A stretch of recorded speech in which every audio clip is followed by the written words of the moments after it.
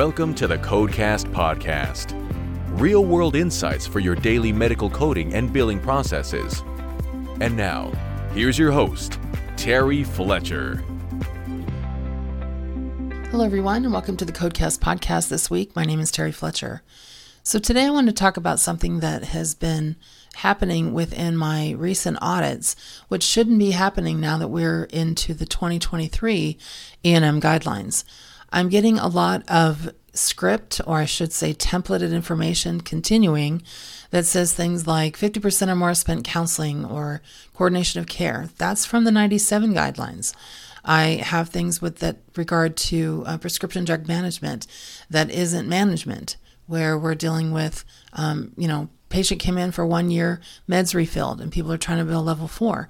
You have to show the actual management on what the status of that condition is, what the script is for, and how it's helping the patient, and where they're at in their progression or their goals. If it's, metformin for diabetes, or if it's their blood pressure medication, where are they at within the management of those prescriptions?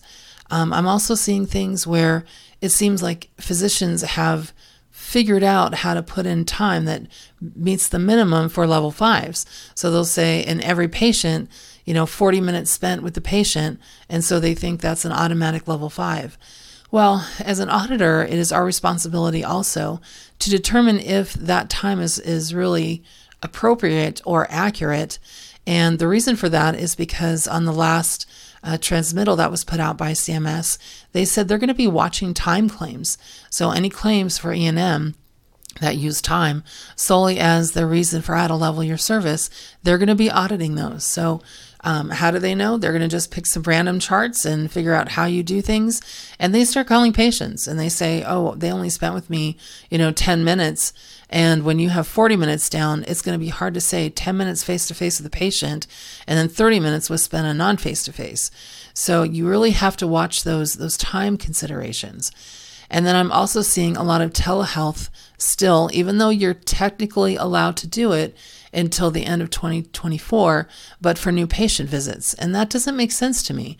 So we talked about the telehealth for audio only, that's no longer allowed for new patients because you have to use the code descriptor, which says established patients. And there's some rules around, as far as having a visit within 7 days or scheduling them for another visit or having a related service. So you can't do that.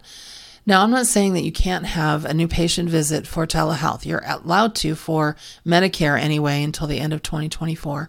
And then for some private payers are allowing it as well. But check with them because some of them are making you use their panel physicians, not the patient's own physician. But you might want to justify why the patient needs a telehealth visit instead of an in-person. Good example. So when you have a patient, let's say, that presents to the hospital and they had an episode of a TIA or stroke, and so they are discharged home, let's say in a couple of days where they're stable, but they need to now start with a primary care doctor. They put them on a bunch of medications from the ER in the hospital, but those are residents. You don't always see an attending at the hospital. So if that patient isn't mobile or able to get in person to another physician to establish care to figure out the next, what the next move is it, home health or PT or what's going on, and to make sure that the medications are correct for that patient, then you may need to have a new patient telehealth visit. But it's something that really needs to be discussed. It really needs to be documented and make sure that you can justify it. Because remember, the overarching criterion for any E&M is what? Medical necessity. So when we're dealing with a lot of the because you can instead of you should, it's really important to make sure that you document why it's okay. Also, remember, what I keep telling you from what happened with the last CMS stakeholders call in March was they said you should discontinue the use of waivers when no longer needed. So if it's more for patient convenience instead of patient necessity, I think you might have that questioned. So just keep those things in mind when you're auditing. Also, there's a lot of issues with regard to moderate risk when you are doing prescription drug management. Oh my gosh, I'm a little loopy today because I just got put on some medication for hypertension and I'm not really sure what it's doing to me, but it's making me a little bit kind of feel weird.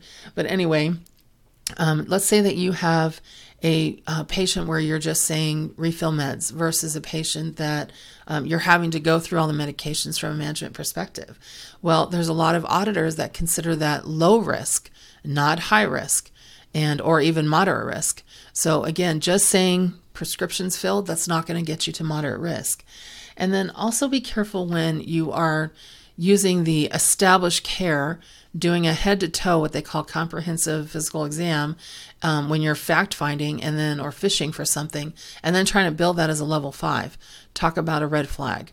So it's just important that you revisit your E&M guidelines for the 2023 year and make sure that your templates are updated. You've updated your physicians. Do a mid-year education piece. We have them on demand, and we can do that for you if you need it. But it's just important that everybody get on the same page, stop living in the past with the old templated information, and make sure that you have everything updated and accurate so that a current person in a payer that's maybe reviewing your claims can see that you have updated your information and you're not still using old, inaccurate information that they don't let you use. So I'm doing a short one today. That's it for me today, everyone. I am going to have a longer one next week, but this is for this week. I know I'm going to do a top 10 coming up in the first week of July instead of this week, but I wanted to get this one in.